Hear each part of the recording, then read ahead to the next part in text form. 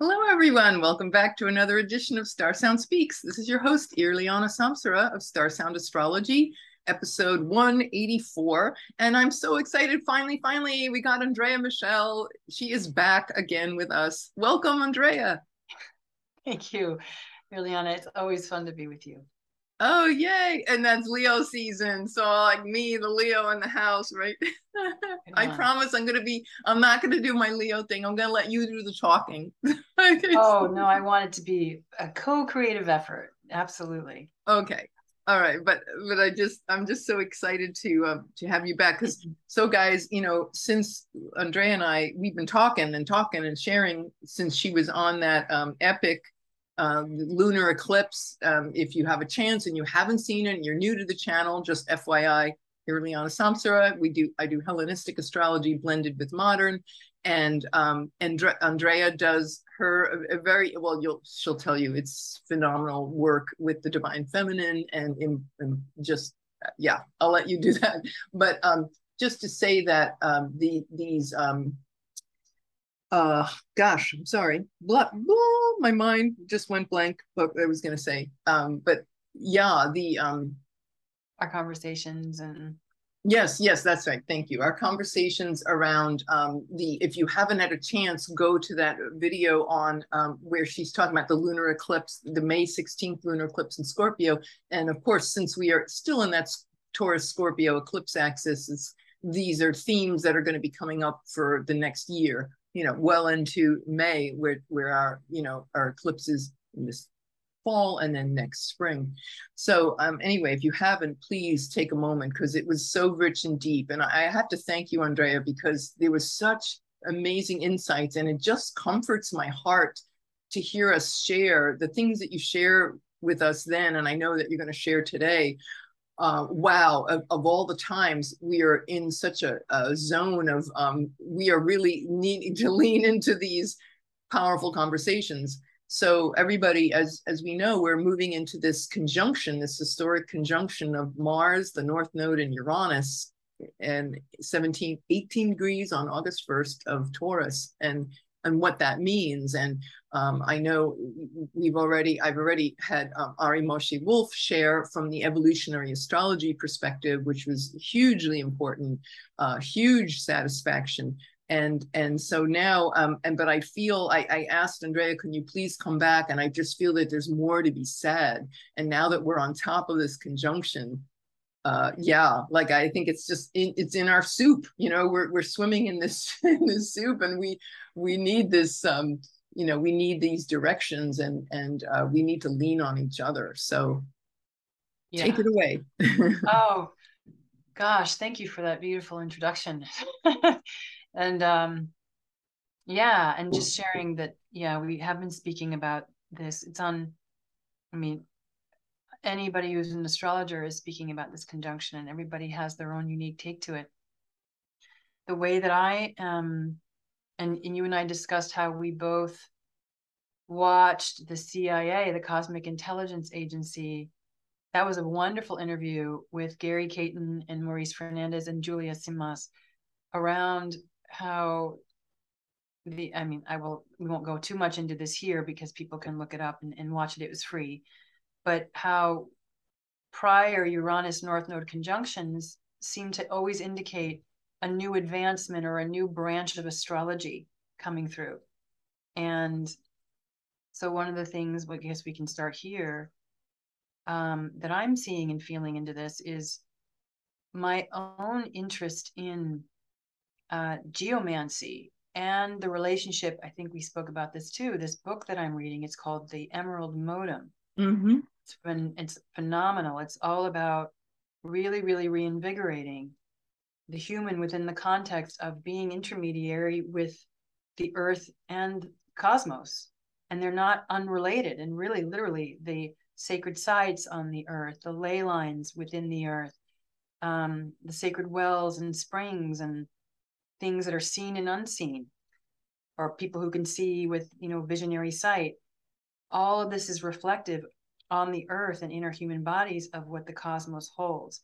And so Uranus in Taurus conjunct the North Node coming back to earthly astrology that really, really, you know, embodied astrology, yes, but really like bringing in how the constellations that are within the field of the earth matrix illuminate and are reflective of what's above, literally the above and below, the Hermetic principle, and really the excitement of engaging in that way by visiting these sacred sites, practicing making ourselves available to receive what these sacred sites have for us, right?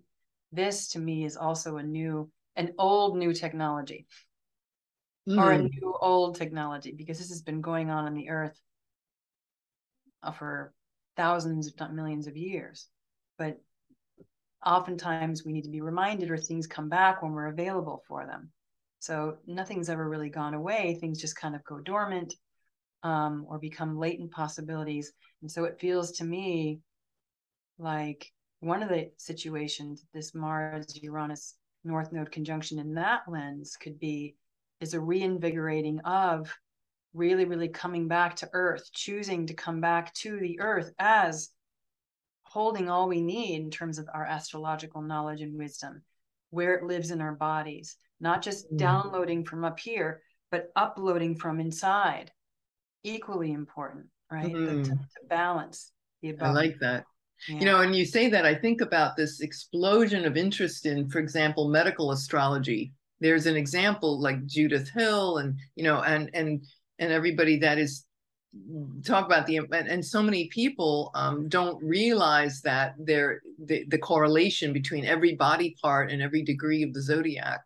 And it is that, like you were saying earlier, that connection, and that it's connected to, you know, our meridians of light. In the Keys of Enoch, they talk about the meridians of light in the body are all connected to planetary spheres. And so that knowledge was cut off, where, you know, it's just this physical body, and you are not connected to anything. And it's like, oh, you know, we're seeing the lie that's been, and that there is so much more that has been shut down, and we're reconnecting with that. But medical astrology is, my goodness, it's, you know, really booming. And you also, we want to make sure the course that you're offering, you started one and you're doing another one really soon. And I'm sure that's also, you know, I'm sure you probably felt inspired by the embodiment of astrology and discover, you know, what you're going to be offering in that course. So I want to make sure we cover that as well.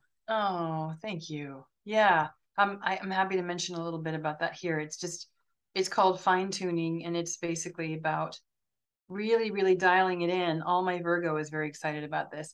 Dialing in to the beautiful nuances of the chart and additional ways we can curate an experience for our clients or our family members, or even for ourselves, to really, really come into some of the finer points of astrology and like open up the gem, the facet of astrology, through discovering, you know, the aspects, the difference between applying versus separating aspects, or midpoints, the magic of midpoints, really, really diving into the angles and what the angles can do for us, what they mean, and a much more holistic way to situate us literally in our cross of matter, and working with Chandra symbols and Sabian symbols and all the different ways we can accentuate for our clients different aspects of the chart to really bring it more alive and more personal, more intimate for them. So yeah. Yeah, and it opens new doors of understanding. Oh yeah, and deeper appreciation for, yeah, again, like nuances of things. So yeah. I know for me, for example, like I was born on a new moon, and you know, new moon in Leo. So I got this whole other level of understanding going, okay, I mean, Leo is going to be the big kid. I'm like the big kid, excitement and enthusiasm, but new moon with that, it's like, oh my God, big kid on steroids. And it's never going to leave me. That childlike curiosity and excitement. It's like, that's not childish. You know, it's not childish unless you make, you know, the ego gets involved, but, but not that I haven't been, but childlike, and that zest for life and passion, enthusiasm. So just to see my life in terms of that, just by looking at the phase of the moon. And I know you're going to talk about not just that, the phase of the moon tells a whole story, but every planet, every symbol, where it is next to the sun, far from the sun, opposite, you know, all of these phases and things, that everything tells a story. And I'm just so into that. So yeah, as we're heading into Virgo season after Leo, that'll be so perfect. Right. Yes. Yes. I hope so. Yeah. I hope it's, you know, yeah. So well, thank you. Just so let's get the name of that, your website, where people can find out more and register. Oh, the name of that? I guess maybe you can put it, it's a MailChimp landing page. So it's kind of a long name, but basically. Okay. But well, precioushumanbirth.com is your precioushumanbirth.com under events. Yeah, you can find events. It. Okay, great. And I'll put the link to that. So you guys can just check that link below as you like, share, and subscribe to this podcast. That's right. And check out Andrea's offerings. They're deep. But anyway, so getting back to their conversation on the Mars Uranus North Node, you know, when I was doing my research, what I found was the last time, I know you just were mentioning how, you know, when you go back in cycles around every 16, 17 years, Uranus meets up with the North Node. Of course, it's in different signs. But the last time Mars, Uranus, and North Node were conjunct at the exact degree that it's going to be now, 18 degrees, was 325 BC. And then again, you know, of course, as astrologers, we look and say, well, what was going on then? The story that tells. And that was when Alexander the Great came back from India. He went as far as India and opened up the East to the West, or the West to the East, or vice versa, or both. And that's when the Hellenistic era, the Greek Empire really took root. And so it became this huge connecting Europe and Asia. There's this whole new era, this cultural era, the blending of the two cultures, and connected the world. Huge, they named Alexandria after him in Egypt, which was the world's largest library. And so before the Romans burnt it down, years later, but they had the world's greatest collection of astrological manuscripts and knowledge. And so everyone was into astrology. So I just find that's really fascinating that now here we are. Here we are. And I love that you also mentioned something when we talked before we got on, fertility astrology becoming really like a niche type of avenue through it. I mean, it's a fortunate, unfortunate, depending on how we look at it, need perhaps that's coming or is going to continue to come, but fertility astrology, fertile earth Taurus, refertilizing. Yes. Yeah, exactly. So that's a beautiful observation too, that you had there around that. Fertility, medical astrology, fertility astrology. Yes. Yep. And then look, in the light of Roe Wade, it's like going, wait a minute, there's an empowerment here that's waiting for us. And sometimes with Uranus, it can indicate, catastrophe and such. So out of loss or abandonment of something like, say, losing Roe Wade constitutional right, it's like out of that, there is some kind of opening. And so, it's maybe if that didn't happen, what's the Taurus thing? Complacency, comfort zone. Sometimes we have to be shaken, and not in a happy way, in order to come into our power. So you got it. Yeah. That's right. And that's the shaken up part of the, Uranus and Taurus North Node is itself the shaking up, but Mars is like the fine point, punctuation mark on there, the igniting spark. And this is the conversation that I owe my friend Jordan, a nod to. We had a conversation this morning, and I said, there's a Promethean quality to Uranus, right? The bringer of fire. Yes. So Mars, Uranus, the fire element there, bringing fire to release trapped sunlight. He reminded me that Dane Rudhyar spoke about that, like trees. When we light a log on fire, we're igniting the trapped sunlight that through photosynthesis, the tree received and contained for its own life force vitality. So when we're burning wood, we are actually, which is an earth element, right? So Right. we are releasing the trapped fire within. And that's what's so interesting to me around the sun is in Leo when this takes place, right? Releasing the fire of the sun, Saturn in square to the nodes, retrograde. So it's like releasing trapped ancient technology, which is really more the technology of the human body that already exists within the nadis, the channels, the winds of the body. So it's really, it doesn't have to get any more complex than that. It can be really like a simplified, but beautifully organic re-relating with the body as the complex instrument, technological instrument that it is, returning to the wisdom that is already inherently here. That's one choice. I love that. It Yeah. is our bodies. We are that original technology. It's not the AI that has been developed as a, it's like antithetical. And there's our choice, and I Yes. think too, when I think about Uranus, I think of Kundalini energy and the nervous system, the light, which is the nervous system is the physical representation of the light body. So we ignite with Kundalini breath work and pranayama, this life force that's within us. Like you saying, the tree has the trapped sunlight, and it's like Yeah. we can be that too. We can engage Mars, right? Taking action and engaging these, uh, you know, this part of ourselves that's, yeah, and using and embodying that with Saturn and Aquarius. Yeah, like go back to the future. Yes, exactly. Exactly. And let the past, I always like to look at Saturn, especially retrograde, as allowing the past to catch up with us, which most of us don't want to do. That's why we're constantly, that's why all these things, the more shadowy side, you could say, of Mars, Uranus, and the North Node is like this constant like drive toward futuristic technologies, especially when they're melded with the body, AI with the body that seemingly is promoted as helpful or beneficial, but we really need to take time to question, is that so? Is just because it's a shiny new bell and whistle and it promises, instant comfort again, is that necessarily the best thing? Because as you said, comfort can be complacency. And are we sacrificing comfort for choice, for true choosing, and or defaulting to a survival based response rather than an actual embodied conscious choosing?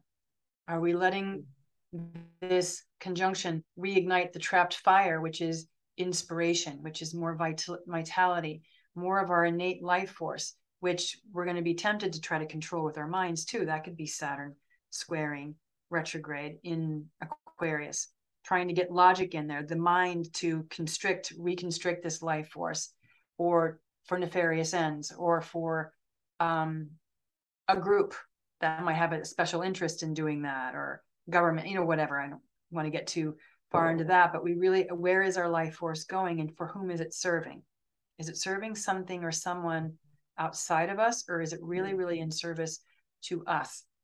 Who benefits? Who Right. benefits from it? Exactly. And even if it means, well, generally any true spiritual pursuits requires this being uncomfortable. Our initiations require a capacity to be able to be with the discomfort in order to access the gems underneath. Otherwise, it's bypassing. Yeah. Otherwise, it's wishful thinking. Sleepwalking.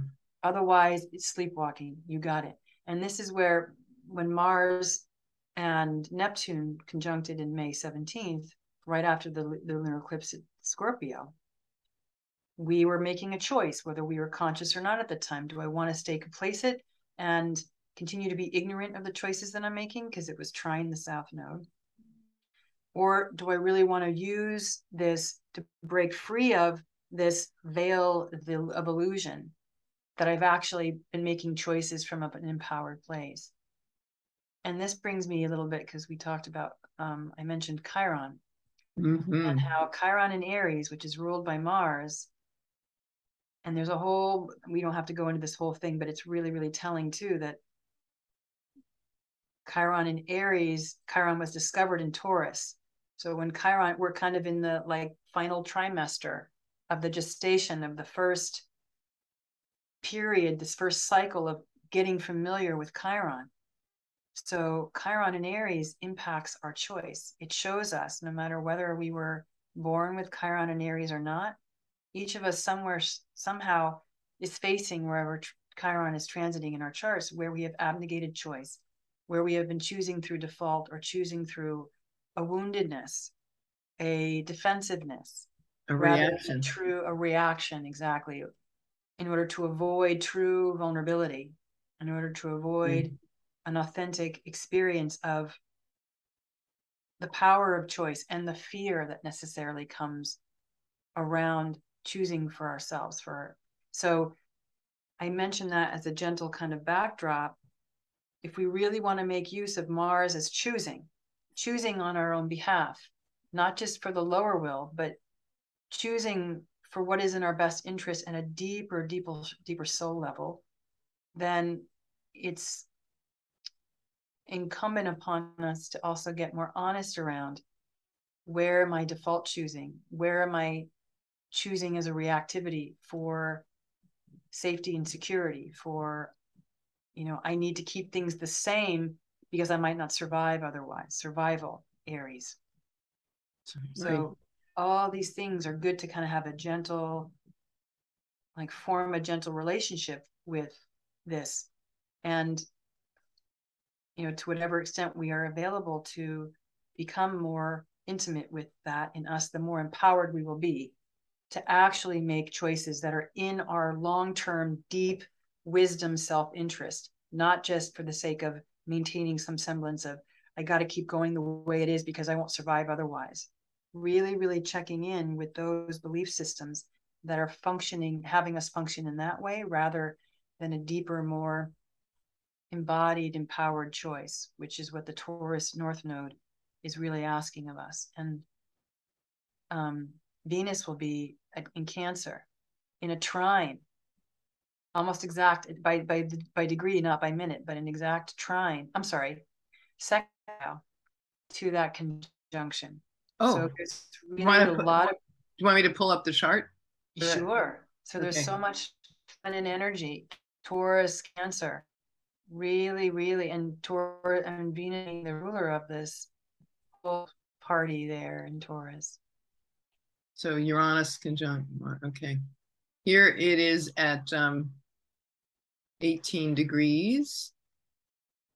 This is August 1st, where it's 18 degrees. Let me see, we'll make it for, actually, let's make this for Washington, D.C. So we look at the United States, the city of Washington. So where that's occurring. In the fourth house of the home. Look at that, angular fourth. Gotta love it. Yep. So anyway, yeah. So this is August 31st is when the day before. Whoops, sorry, 1 month. July 31st. Yeah. July 31st. That's when. Oh, it is still at 18. Okay, great. Yeah. Sunday, July 31st. Yep, coming just a few days away. We can see all this 18, 18, 18. And I love that Sabian symbol that Julia was saying. The Sabian symbol for that degree is called a new continent arises from the ocean. This is our new continent. This is where we are containing ourselves, continent. And I love the fact that, I remember reading Edgar Cayce years ago. He's talked about Atlantis rising again, and like literally, not just like a metaphor, where of course that's also true, but a new continent is arising. And when you talk about the choice we have between this embodied wisdom versus the Uranus also representing AI and computers and such, and the technological progress. And I remember too, when I studied Kabbalah years ago, they used to talk about you know, the thing about technology is that it has to keep pace with spirituality. And if it doesn't, then there's an imbalance. Yeah. And that's what happened in Atlantis, that it got too much into tech, and the spirituality fell away. And of course, that was the end of that. So we're at this tipping point again. There's Saturn retrograde in Aquarius, squaring the nodes. New technology that arises. Are we going to revert back to the past where Atlantis fell? You were exactly right. Atlantis was, according to history, Edgar Cayce, all that history. History might be too much of a strong term there, but the legends, you could say, it fell because there were two factions. One that had this powerful technology, one which wanted to use it for spiritual advancement, and another that wanted to use it for power and control. What is the South Node in Scorpio? Power and control. Right. Spiritual advancement, North Node, for the organic evolution, Taurus, of authentic human spirituality. So we are at this crisis point again, you could say, as a species. New technology that arises, that's coming up. Literally, the new is the old again. The old is new again. So to remember the history and the lessons of the past to inform us of the choices for the future, and not to be stuck in which so much of our mainstream society and culture is trying to keep us complacent with, the newest technologies to keep us comfortable. Well, we just talked about earlier that comfort is not all it's cracked up to be. Comfort can be complacency. If we're choosing comfort over discomfort sometimes, and again, this is where we can choose to be more honest with ourselves about how much what we're choosing in this is, am I choosing to remain ignorant? Or am I going to just use this discomfort for my advantage and my growth? Not to avoid it, not to get beyond it, but to use it as that fire, the burning of the log, to release the fire within, to release the solar light within. Yeah, and when you talk about that, what comes to mind is two things. One is my spiritual teacher. She used to say, "Comfort is death." You know, when it gets to that point, and it can kill you hanging on to that comfort. And I remember this years ago, I used to write film reviews, and I looked at the spiritual messages of movies. And I remember when the Pixar movie WALL-E, do you remember WALL-E? It was just great. It was this little robot. It was this cute little robot, and yes. Okay. Yeah, and he goes on this adventure, and he ends up, Earth has become destroyed. It was interesting, ahead of its time. It was probably like 15 years ago, but it was very much a Uranus and Taurus thing, because here's this robot in this Earth's resources have been destroyed, and he ends up hitching a ride, by the unusual circumstances, and in his spaceship. And this spaceship is where all these humans have relocated to the spaceship because Earth got too destroyed. So they're all cruising through space, enjoying the spaceship, and they all were really, really obese, and they were all nobody walked. They were all in these like floating chairs, and they all had this giant, I think like 7-Eleven big gulp, soda containers, and they were just sitting there with their containers, and they're floating and gliding, and everything's happy and perfect because technology made their lives so comfortable. And then WALL-E, of course, is this stirring up this, but at one point, the captain of the ship, it's like the ship runs on autopilot. The captain was really just there as a figurehead. He didn't even have to do much, but there's this really gripping moment, and they even had the famous the symphony from the 21st Century Space Odyssey, Thus Spoke Zarathustra, the famous classical piece. And you see, dum dum dum dum, everybody knows that piece of music, and it's a scene where he has to grab control back again. I'm just getting chills saying this to you, but I remember he shuts off or tries to, and he's reaching and reaching, and he to shut off the autopilot, so he comes back into his power, and he shuts down the technology, and so he can drive the ship. I mean, it's really speaking to everything here that you've been sharing. That's right on. And not to give comfort a bad rap, like in and of itself. It's not like, right? Because right. But it's because pleasure can still be a part of it, like joy, but it's like finding, it's just really breaking free from Uranus, how we've been limiting comfort, how we've been limiting pleasure, how we've been limiting joy, and what it means to be alive and to just get by, in a way. Yeah. These things that are being challenged, and we're being asked to make a choice with Mars there. And again, with Chiron there in the background, and Chiron is in an inconjunct relationship with the North Node and with this whole stellium, which means an inconjunct is a relationship where it's not being seen, it's in a blind spot. So again, to keep really the blind spot in our sights, to be able to name the blind spot, let it be there. And with Chiron, the wisdom method of working with Chiron is never to fix anything. The wisdom of Chiron is to let the pain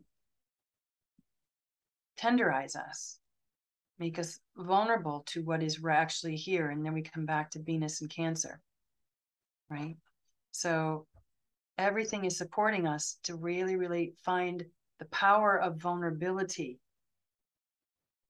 because Venus is actually, the power of vulnerability to get us out of this constant going faster and faster and faster into the future without tending to letting the past catch up with us, grieving whatever we need to grieve around it, without accentuating or exacerbating the story around it.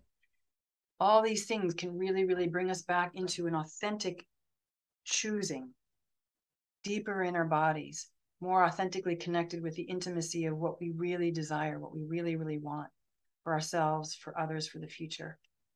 Yeah. Beautiful.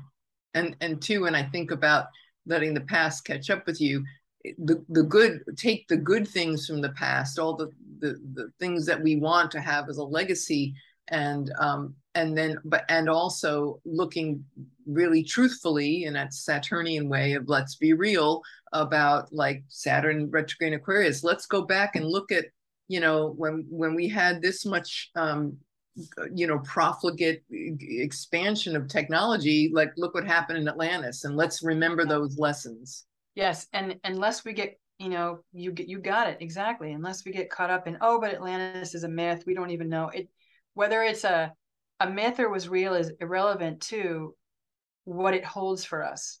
It really does. I mean, some people say, that myths are actually history. Yeah. But really, really, on some level, somewhere, it's reality, real. Whether it's ever been on this plane or not. And what's interesting is the Emerald Modem speaks to that, which is a fascinating book about the different multiple levels of reality on different planes. But I digress. If we are too casually dismiss something because it doesn't meet what makes sense to us initially, and we don't receive it and let it just kind of like wash over us, is where in me, whether it's comfortable or not, speaking of uncomfortable, is there a resonance here for me? That's the vulnerability piece that really can get us past the safeguards of the protective mechanisms of always on the offensive. Where can we be on the receptive aspect of this, so that we can make a choice? So instead of Mars commanding, it's the feminine, Venus being like, wait, let's receive this, and then we can make an empowered choice from a vulnerable, powerful place that's more authentically aligned with both the masculine and the feminine. Yeah, it's a then new the way for massive Mars to movement. be. I love the fact that he's in his exile in Taurus when this is happening. It's perfect. It's just so Right. it's such a Yes. wonderful story around that. Yeah. Yes. Moving Yes. out of that reactive, conquering mentality of competition and conquering into like cooperation and Mm-hmm. illusion, blending and connecting and cooperating. It's just Yeah. it's so yummy. I Yes. love it. It is yummy. Yes. It is yummy. The potential of that is yummy. And one of the things that I also want to um, bring in here, well, two things, if that's okay, Sure. Liliana. Um, Adam Gainsbourg did this really amazing video on the US Pluto return that were still happening, where there were three direct hits. The last one just happened in July. It was July 4th. probably, yes, the Isn't most that potent because amazing? it's retrograde, which is Yeah. how Pluto was at the Right. founding of the US. And he talks Right. about the founding of the US as being a grand experiment in localization that got derailed. And it's a fascinating, Wow. I have to go look that up. it's really potent.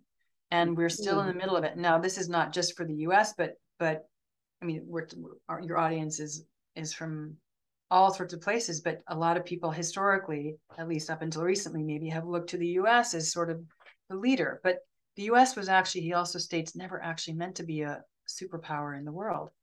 It was more like and I'm paraphrasing here, kind of like a laboratory cauldron experiment of this grand experiment in localization. So So, talk more about that, the localization. so I'd have to go back and rewatch it myself, but basically Not being centralized. well, it's being centralized in ourselves. It's ultimately another way of saying it from my, I hope I'm not doing it a disservice but from my vantage point, from what I understand Adam saying is it's literally like a grand experiment in individuation. Oh, okay. True individuation, the way that Carl Jung spoke of it. Not just, Right. in analyzing things with the mind, but he went in. This was choosing. He chose to go into the darkest places in his psyche and become intimate to the extent he was available with these aspects of his being without turning away from them. And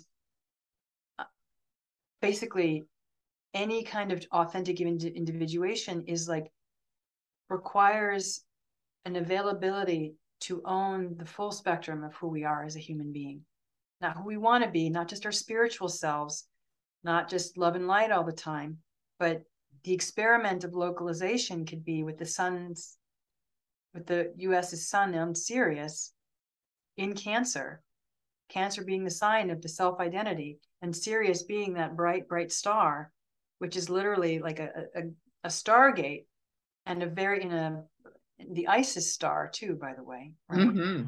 Which is a whole other topic. But the localization, the transduction of all of our multivalent selves into the localized human,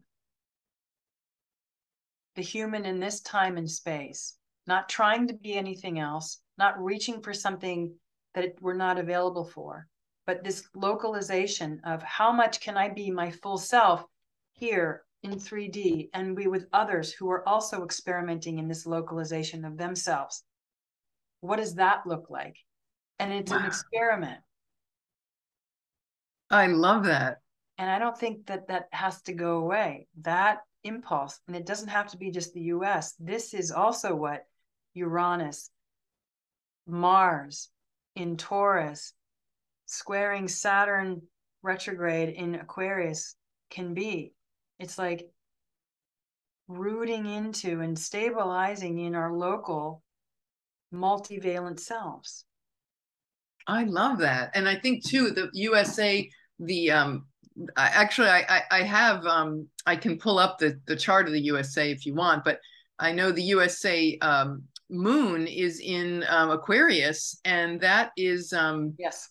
And that's yeah, where Saturn exactly and is that's where Saturn right now. retrograded. Yeah, That's why it was also right on that moon, right there. yes, yes. It's like crazy. That's just so yes, it is for the world, and it's since we are in the throes of our USA Pluto return, isn't that interesting that Saturn retrograded? It's just such cosmic there's such divinity to all this. So there's that moon and Saturn retrograded on that, and I guess I can pull up the clock.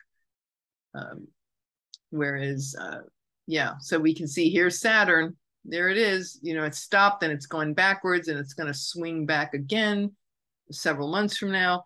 And so it's talk about going back to the, and I feel too with with this Pluto return is of the USA, it's like, wow, this is where we get to go back to go, hey guys, let's remember this was supposed to be a lesson or an experience, we'll say, not a lesson, but an experience in localization. And hey, why don't we go back to the original plan, that's really how we what it's best, it would operate best in. Right. Yes. And another thing that I'm noticing too here with the US's Mars at 21 Gemini. Yes, here it is. The Yes, Mars Mars Sun return. opposition is happening at 16 degrees of Gemini. So Mars will have been retrograding from 21 degrees in what Adam calls the maturity phase of the Mars cycle before he reaches transcendence. So this is a maturation of our Martian masculine function in both women and men. When is the maturation phase? How many degrees would that be? The Oh, final the maturation phase takes a while. And I'm not 100% sure when it starts. I have the calendar, but basically transcendence is 3 days. It's 1 day before, 1 day exact, and 1 day afterward, Oh, which is okay. Mars is, he calls it it's the masculine form of transformation. For the feminine, it is transmutation in the underworld. But the masculine form of transformation is transcendence. And there's much more we can say about that. I don't want to, that's for another time. But Right. yeah, but interesting. We are literally being asked to put our big girl boy pants on and really, really align with our higher will, our deeper will, Pluto, our lower will, or not lower that being worse at all, lower being the more the more imminent, immediate, but aligning the soul and the will. And the fact that we're having this Mars retrograde coming in October 30th, it's going to be just a few degrees. I think it's 25 degrees past USA Mars, and so we're having a Mars return, and it'll be retrograding right over the USA Mars. So yeah, this is definitely our time. Yes, to Big boys, choose big girls. wisely. Yes, Yeah, hence Chiron, hence vulnerability, hence yes. yeah. I just think that that's so cool. Oh my goodness. Yeah, it's so exciting. This is a very exciting time for for I one of my friends is actually her baby is due on the day of the conjunction. Oh, Can you wow. imagine having That's that? a Yeah, wow, potent baby. Yes, exactly. Holy moly. yeah, it's So, pretty um, exciting. Ileana, there was one more thing I wanted to share a little bit about. I happened to notice Ariel Gutman, who's an amazing astrologer. She wrote the book Venus Star Points, right? Oh yeah, She her was my also, first astrology book was the Mythic oh, Astrology Applied. Her and Kenneth oh, Johnson. yeah, I yeah. love that book. Good, good. Yeah, she's great. She talks about how Uranus and Mars are also in parallel by declination, which is a whole other thing too. So just briefly for any of your listeners who might not know what that is, declination is measured by the position of the sun or any other planet in relationship to the equator of the Earth projected into space, right? Which is a whole other, it's different than the ecliptic, which is the perceived path of the sun around the Earth. And that's measured in latitude, planets that are above or below. The sun is always on the ecliptic. That's the measurement. But declination is the Earth's equator. So the sun, the solstices are the highest the farthest that the sun gets, the Tropic of Cancer and the Tropic of Capricorn, above the celestial equator, right? That's how we measure the seasons. That's how we demarcate the beginning of the seasons. So, and same with the eclipses, the equinoxes, right? That's when the sun is on the celestial equator. So now that's out of the way. Stars in parallel by declination are all like a conjunction relative to the Earth's, the center of the Earth, right? So she says, and again, this is Ariel Gutman who says this, Gutman, Mars conjuncts the node on August 1st, but an extension in its impact will be felt for another 2 weeks minimum. This is due to the fact that the parallel of the two will take place on the 10th of August. Yeah. So that's exciting. It is. I mean, so this is for a while. This is happening on multiple levels. So, right, it's not just by longitude. And this is another thing that my fundamentals course, which is going to be again in the fall, discusses what I call cosmic considerations, which are the sky reality of where planets are, and declination and latitude are two of the sky realities that we need to consider, not just longitude, right? Not just, you know, where planets meet up on the chart by longitude, but latitude is equally important. And that's why when we talked about the Mars Neptune conjunction we were talking about, it was powerful because it was an occultation, meaning the planets were together by latitude and longitude. That really, really brings even more power. So astronomy speaking aside, I love it. It really brings in this multivalent whole dimension of a whole nother dimension. Right? You got it. Yeah. And it's like they always say, every picture tells a story, and you're showing us with when we bring in the conversations for declination and such, that these are multi-dimensional, and they're very deep. They're deep, rich stories with lots of facets. Yes. And it tells more of the story. Yes, you got it. You got it. The Leo in me is very excited. Very cool. Yes. This is all right. I love stories. Leo season, it's all about storytelling. So I hope that everybody, if whoever's listening, I have the link below. Go check out this course that I feel it's important. And is this course for people who already have a pretty good understanding of astrology, or what level do you think people need to have to participate? Good question. I would say a basic knowledge and curiosity of astrology. Yes. No, it doesn't have to be advanced. Anybody at any level can. It's amazing how many professional astrologers even have no idea to incorporate, wow, how close was the planet? You know, my planet is retrograde. What does that mean? Well, retrograde planets mean that they're closest to Earth that they get in their cycle. Oh, what does that mean? Literally, it brings in a whole other story to, you know, someone who's been told, well, your Mars is in detriment or whatever, but Mars is actually powerful in other ways. You can get that through these different cosmic considerations in the chart. How fast was the planet going? How bright was it when you were born? So you could have been born with a planet beneath the horizon at birth, but it was actually really visible during that period, like 24 hours or 12 hours later. Its relationship with the sun was such that it was farther away from the sun and it was super visible. So this brings a whole new dynamic. Mitigates things. The dates for the fundamentals course, and again, not to confuse this with sign house and aspect fundamentals. These are fundamentals of these sky considerations.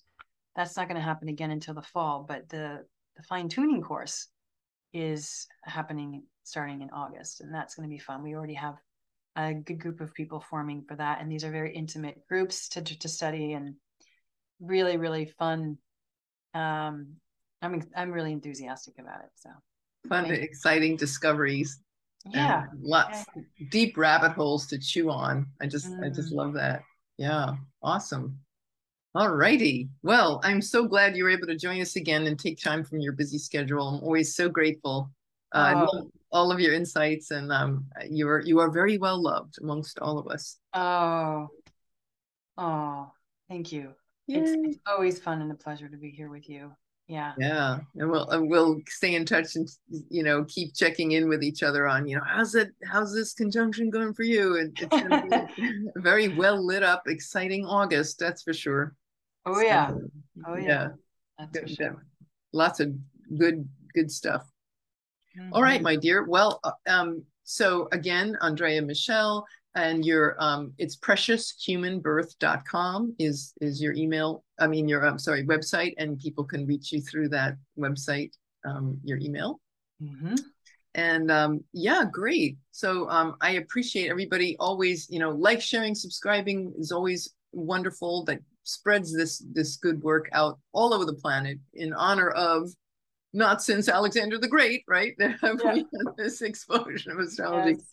So here we are, right? Carrying forth, um, you know, Mhm. cycles, and things repeat themselves. And we are in this new flourishing, this new renaissance of astrology. So very grateful. So, all right, everybody. Well, thank you all so much for listening, and we'll catch you next time. This is Irliana Samsara and Andrea Michelle, and signing off for now. And we wish you the very, very best, and have outrageous fun and excitement, and may enlightenment bless us all during this wonderful conjunction of Mars, the North Node, and Uranus. Woo! All right. Take care, Mhm. everyone. Bye for now.